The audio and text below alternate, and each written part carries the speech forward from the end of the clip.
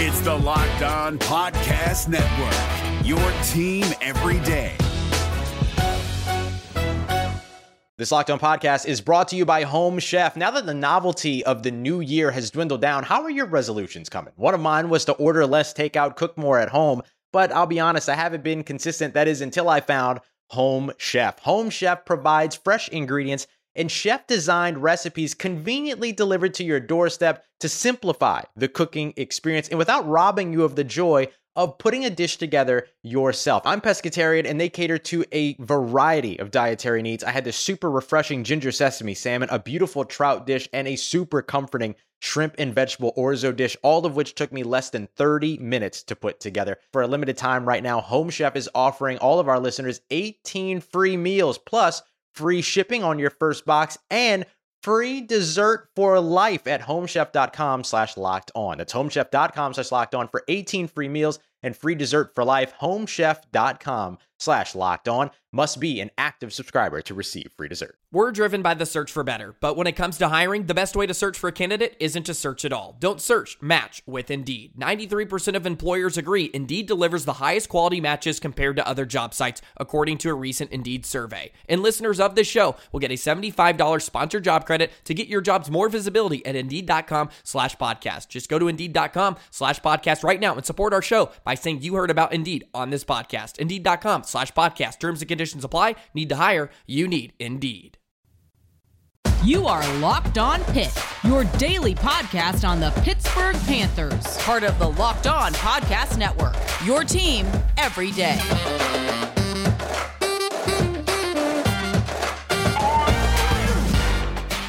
What's going on, folks? Welcome back to the Locked On Pitt podcast, your daily podcast covering the Pittsburgh Panthers, part of the Locked On Podcast Network, your team every day. I am Nick Faribault. I write for Pittsburgh Sports Now, call games at WPTS Radio, and I'm a production assistant at ACC Network. And folks, we have Pitt basketball to talk about today, both the Pitt and Virginia game, but also as a subsect to that, we also have to talk about Dana O'Neill's piece. How did we even get here with Pitt men's basketball, and what does the future actually look like? We will talk about that. We will talk about the state of the program, and we will talk about everything and where this thing is going right now. All coming up here on Locked On Pitt.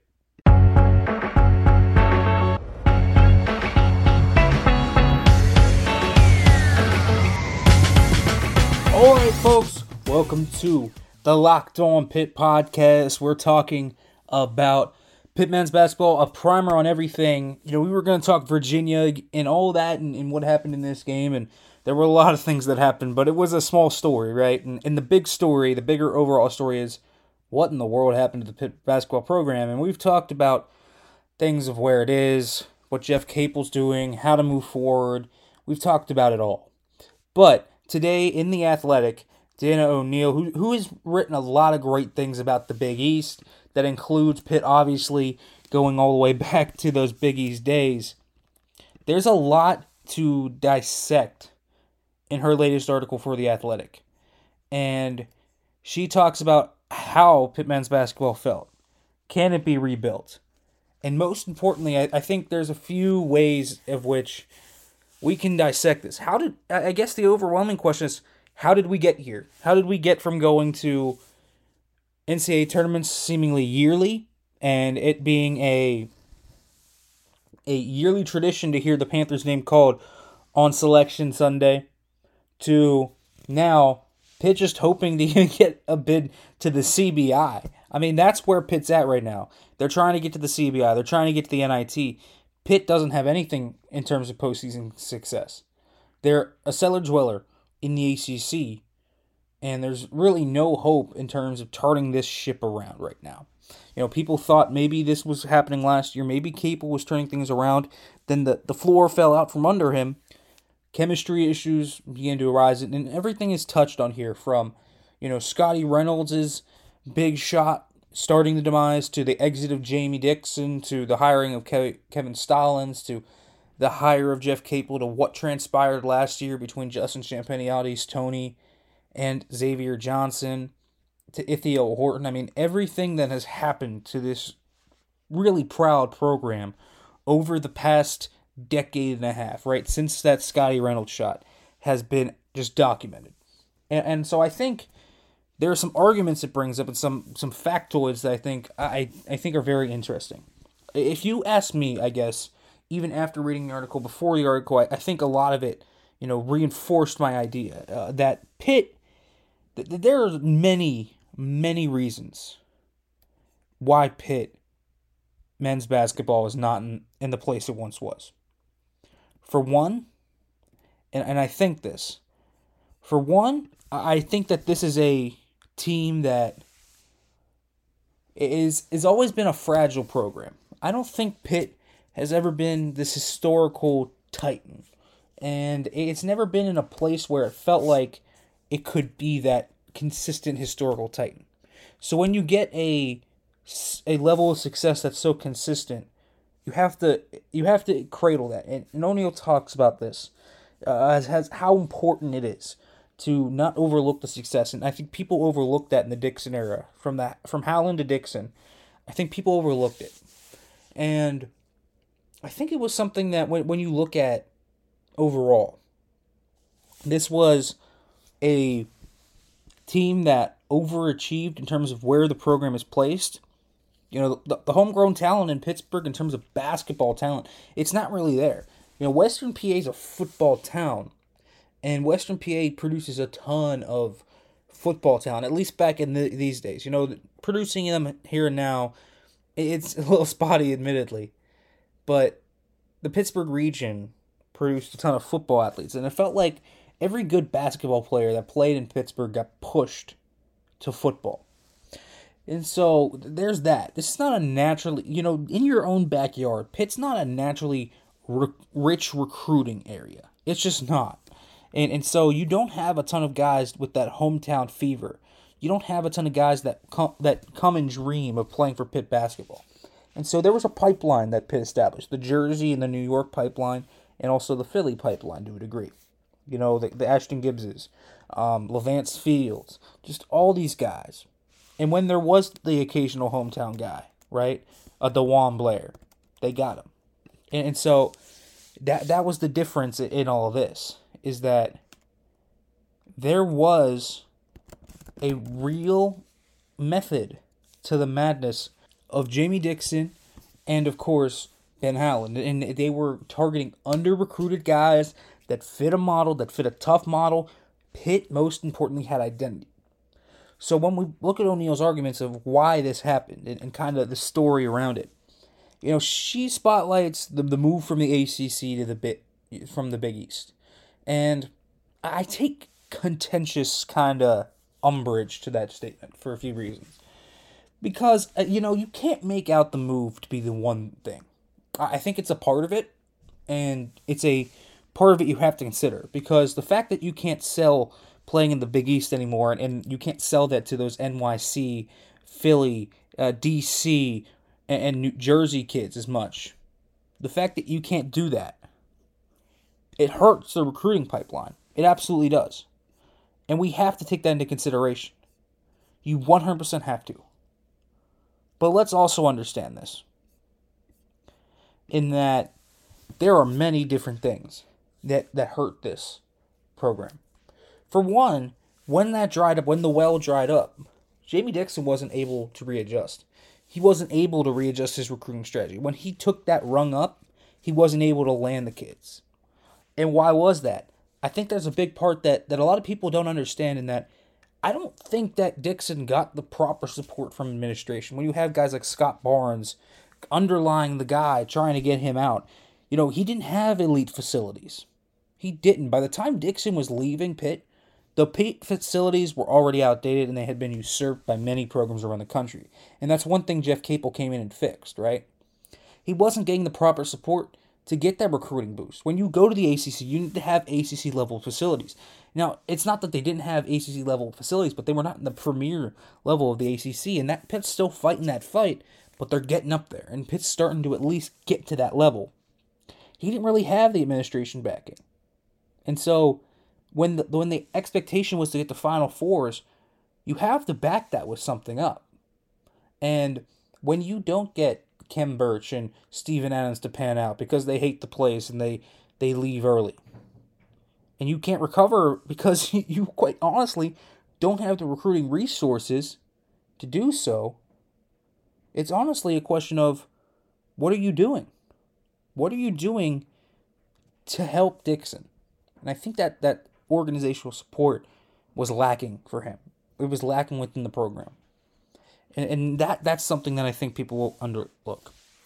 I also think when you fire Dixon, and do it as you will, listen, he wasn't recruiting as well as he once was. Pitt was on the downswing in terms of their longevity. It felt like things were starting to fall out from under him. The recruiting simply was not good. And if you keep Dixon, maybe he can stabilize things. But you can easily see the path to where it just bottoms out for him. And there's more to that than just moving to the ACC. And part of that, yes, part of that is, of course, the drying up of the recruiting pipeline in New York City. But another part of that is inability to create new sources. It's not like there isn't sources that want to come to Pitt. They were an ACC team. The ACC was the paramount basketball conference. So let's not understate that here. There are easily players from Virginia, from the Carolinas, from Florida, from other places that you can go out and get and sell on the ACC vision. It can happen. There are real pipelines in those areas. And Pitt was a program that was in an area where they were a consistent tournament team. That's something you can sell them on. You can sell them on the success and development of your players. It's certainly something that you can sell them on, and you should have sold them on. And you didn't also give Dixon the type of recruiting infrastructure he should have had. So that's, I think, something that's overlooked in terms of the fall. And I don't particularly 100% agree that just moving from the ACC to the Big East. I think, obviously, the Stallings hire, and we'll talk about that, was another big reason here. The whole debacle between Barnes and Stallings and the search firm and everything was, I think, perhaps, Dixon had this thing going downhill a little bit, but when you really look at what the death knell was, it was that hire. And we'll talk about that, and we will, because it's, I think, the most important thing in kind of this web is that Stallings hire. Why it happened, how it happened. It was terrible. But first, let me let you know about NetSuite. This is it, the putt to win the tournament. If you sink it, the championship is yours, but on your backswing, your hat falls over your eyes. Is this how you're running your business? Poor visibility because you're still relying on spreadsheets and outdated finance software. To see the full picture, you need to upgrade to NetSuite by Oracle. NetSuite is the #1 cloud financial system to power your growth. With visibility and control of your financials, inventory, HR, planning, budgeting, and more, NetSuite is everything you need to grow, all in one place. With NetSuite, you can automate your processes and close your books in no time while staying well ahead of the competition.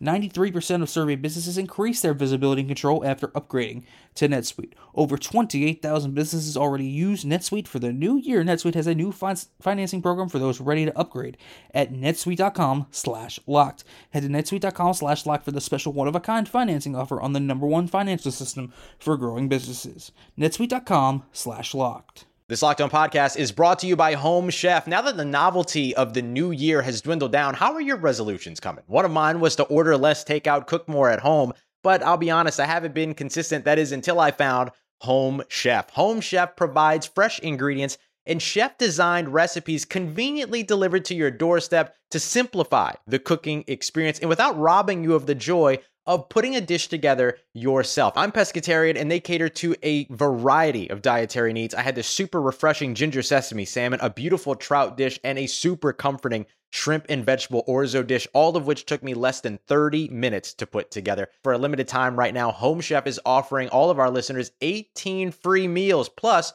free shipping on your first box and free dessert for life at homechef.com/lockedon. That's homechef.com/lockedon for 18 free meals and free dessert for life. Homechef.com/lockedon. Must be an active subscriber to receive free dessert.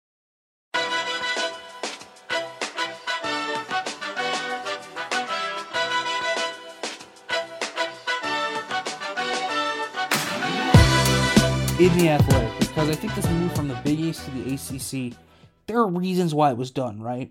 And this is where I think I disagree most with the article. The move had to be made, quite simply put. Like, if you looked around and you should have seen the writing on the wall. As Pitt, a team that quite honestly needed to be in a major conference to keep their validity, to keep their athletic validity. This was a university that saw the writing on the wall, and rightfully so. There were teams that had already left the Big East. There were teams that were going to leave the Big East. This thing was not lasting much longer. I think that's something that can be overlooked. If Pitt doesn't go to the ACC when they offer it, where do they actually end up? Does the Big Ten call? I don't think that's a certain thing. Big 12 call? I don't know, maybe. Does the AAC call? Yes. Does Pitt want to be playing in the AAC? Because if you are relegated to AAC life, you're out of the Power 5, you're in the group of 5, and you are essentially a tier down. And it's quite simple. In every single sport, you are a tier down. And that's something that, as a university in athletics, you want to rake in the profits. It's more, you get more out of it. You get more fan interest. You get more everything. Pitt needed to be a Power 5 conference. It needed to be in a Power 5 conference.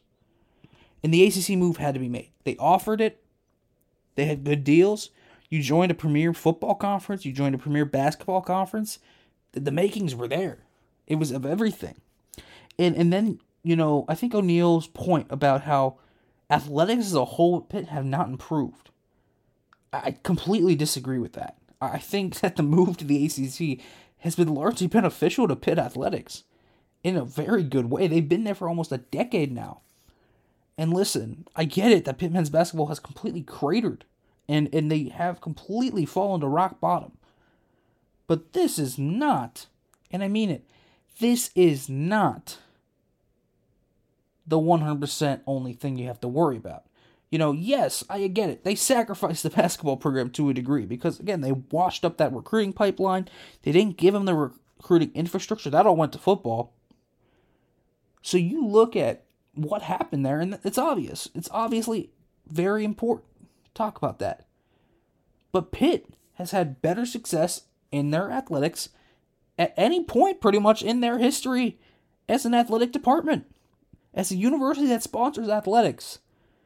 This is one of the most prosperous eras, if not the most prosperous era for the Pitt Panthers. Look at football. Football has 100% improved since getting out of the Big East. 100%. And that's something you can't overlook. Just won an ACC title. Have gone up in terms of prestige. It's on the upswing. It needed a little bit, but you brought stability to the program, and Pitt all of a sudden, they're really starting to feel it. And that's important. The one sport, I don't care what university you are. I don't care. You are picking football over basketball. There are a few universities that will not do that. And they are Villanova, Gonzaga, Marquette, teams like that. They would pick basketball because those are their money sports. But football is Pitt's main breadwinner. And let's not overlook that. Men's basketball, is it a breadwinner? Yes. Not so more than football. And having a top football program, which it looks like they are potentially on their way to, more important. You look at other athletics around the Pitt campus. Pitt volleyball went to the Final Four. Pitt men's soccer went to the Final Four. Pitt women's soccer is better than it's ever been. That was a program that was never good. And Randy Waldrum has them essentially on the verge of potentially breaking through in an elite ACC. So that's on the upswing. Wrestling's doing fantastic. Every single program. Baseball's had their best year last year, narrowly missing the College World Series. That's something to talk about. Narrowly missing that. They have enough money to start up a lacrosse program.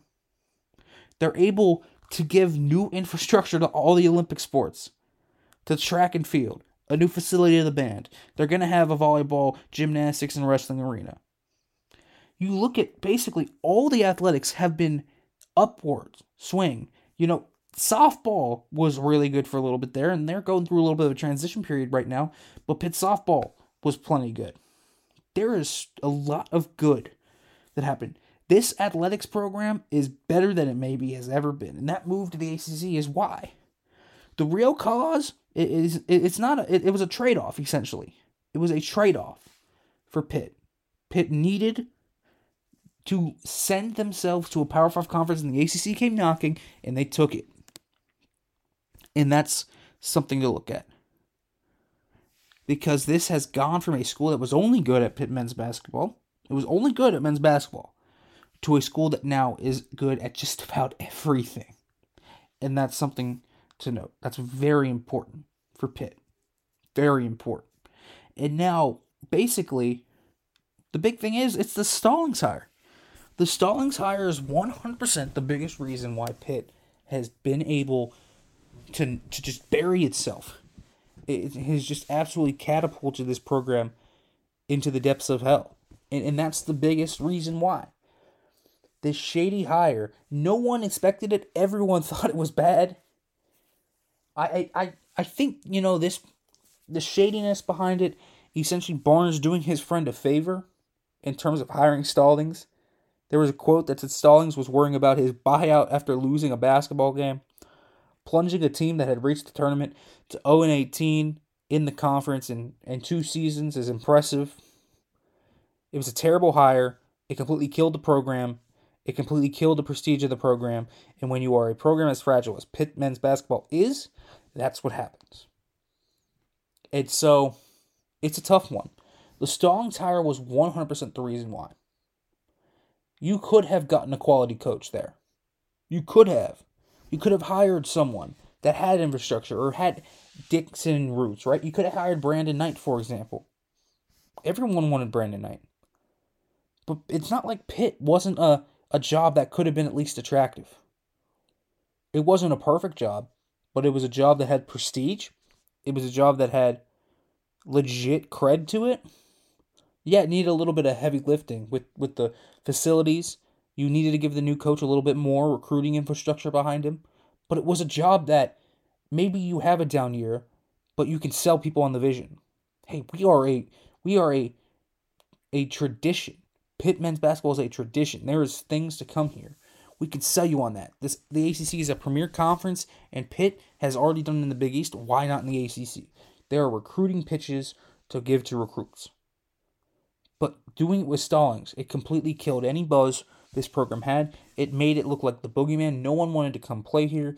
The fans essentially lost faith in it. And now what was, honestly, to be quite honest with you, one of the hottest commodities in Pittsburgh is now a laughingstock.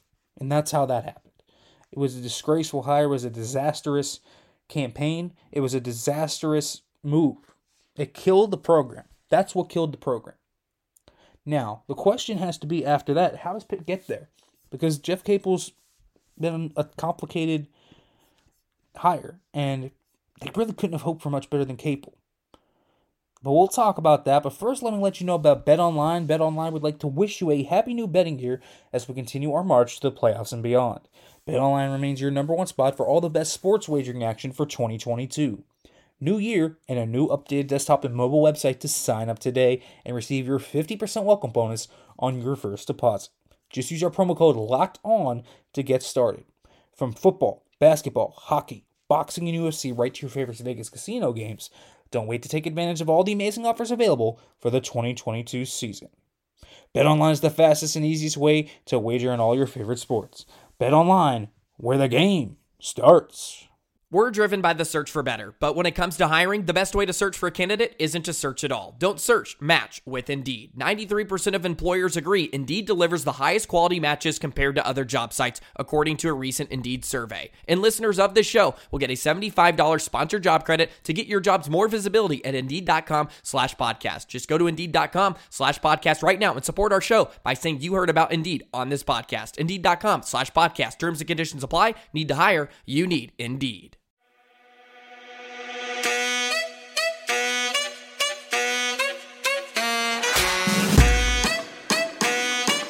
Alright folks, welcome back to the Locked On Pitt podcast here. Still talking about kind of where we got here. And this Dana O'Neill article really kind of sparked this in my mind because I think it's just so poignant. And I kind of marked that where I disagreed with her, but I think that you look at Jeff Capel's resume and what happened here.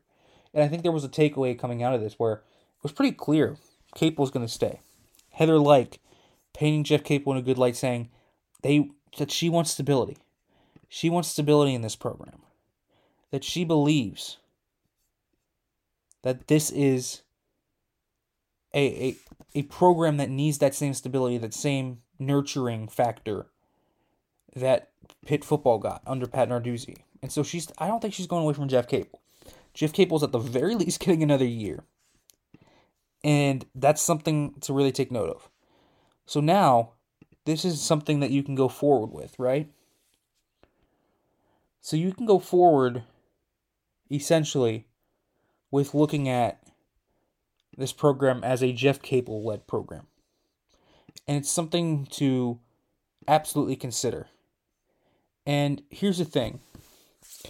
When every other sport is doing well, it's hard to be a little upset. But you have to be, because Pitt men's basketball is such a traditional sport, and Pitt fans are growing apathetic. And I think that's the thing. You have apathy setting in. It's not just being disappointed anymore.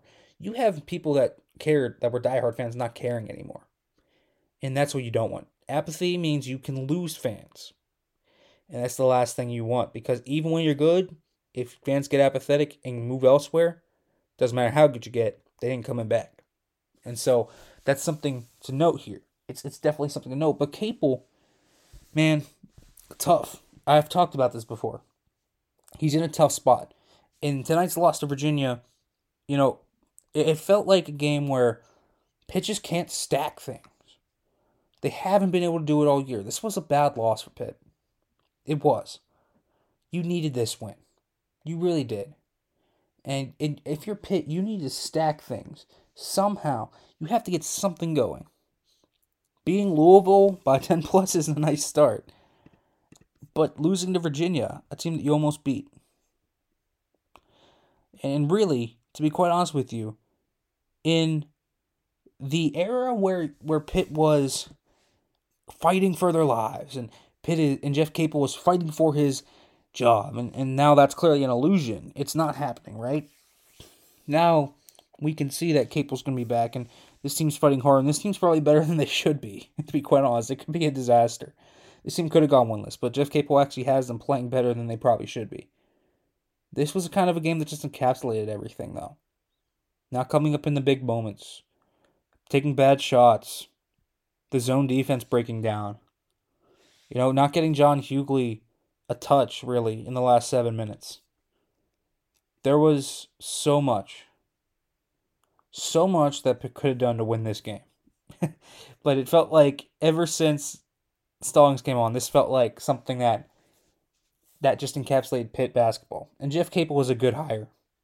But the biggest thing that I think I came away from that article was, I think Capel overestimated how easy this was. He thought it would be easy. He thought this would be an easy turnaround with the program traditions. And maybe if they had hired him in 2018, it would have been. But no, not this time around. If they had hired him after Dixon was fired, maybe. But this program had a bad stink on it. And let's be real about that. It has a bad stink on it now. Even with Capel there. And what happened with Champagny, Tony, and Johnson, it's completely out of his hands. I don't know what else he's supposed to do there.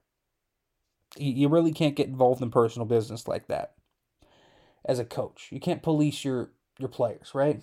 You can do it when you're around them, but you can't be their overbearing lord. It can't happen.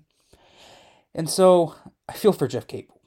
I do. I feel for Jeff Capel because I think he's had a lot of bad breaks. I really do.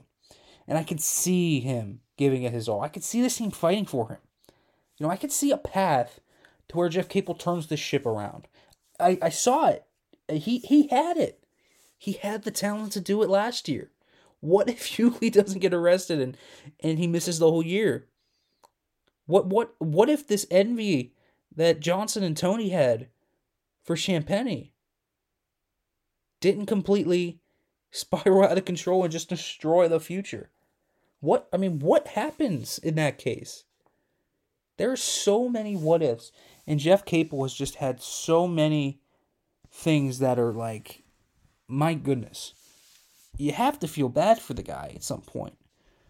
The question is he a viable candidate to turn this thing around? At this point, I don't know. I get the stability argument. He has Marlon Barnes committed, but that's in 2023. He needs something to go with, and I keep saying this, something has to go here for 2022. You have to get something going. It could be a high-profile transfer, but this team can't crater out either. This team has to continue to play good. This team has to continue to fight hard. This team has to continue to fill out this entire season. They can't crater out. They have to be competitive. And that's the biggest thing. I mean, it really is. Like, seriously. This is not a program that's in the right place. It doesn't look like a program that's ready to get turned around anytime soon. They might need a new coach to do it. And you feel for Jeff Capel.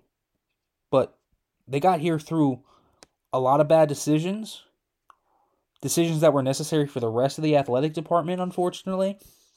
And they got here through, an athletic director doing a favor for his friend. And now they're trying to support Jeff Capel as much as he can.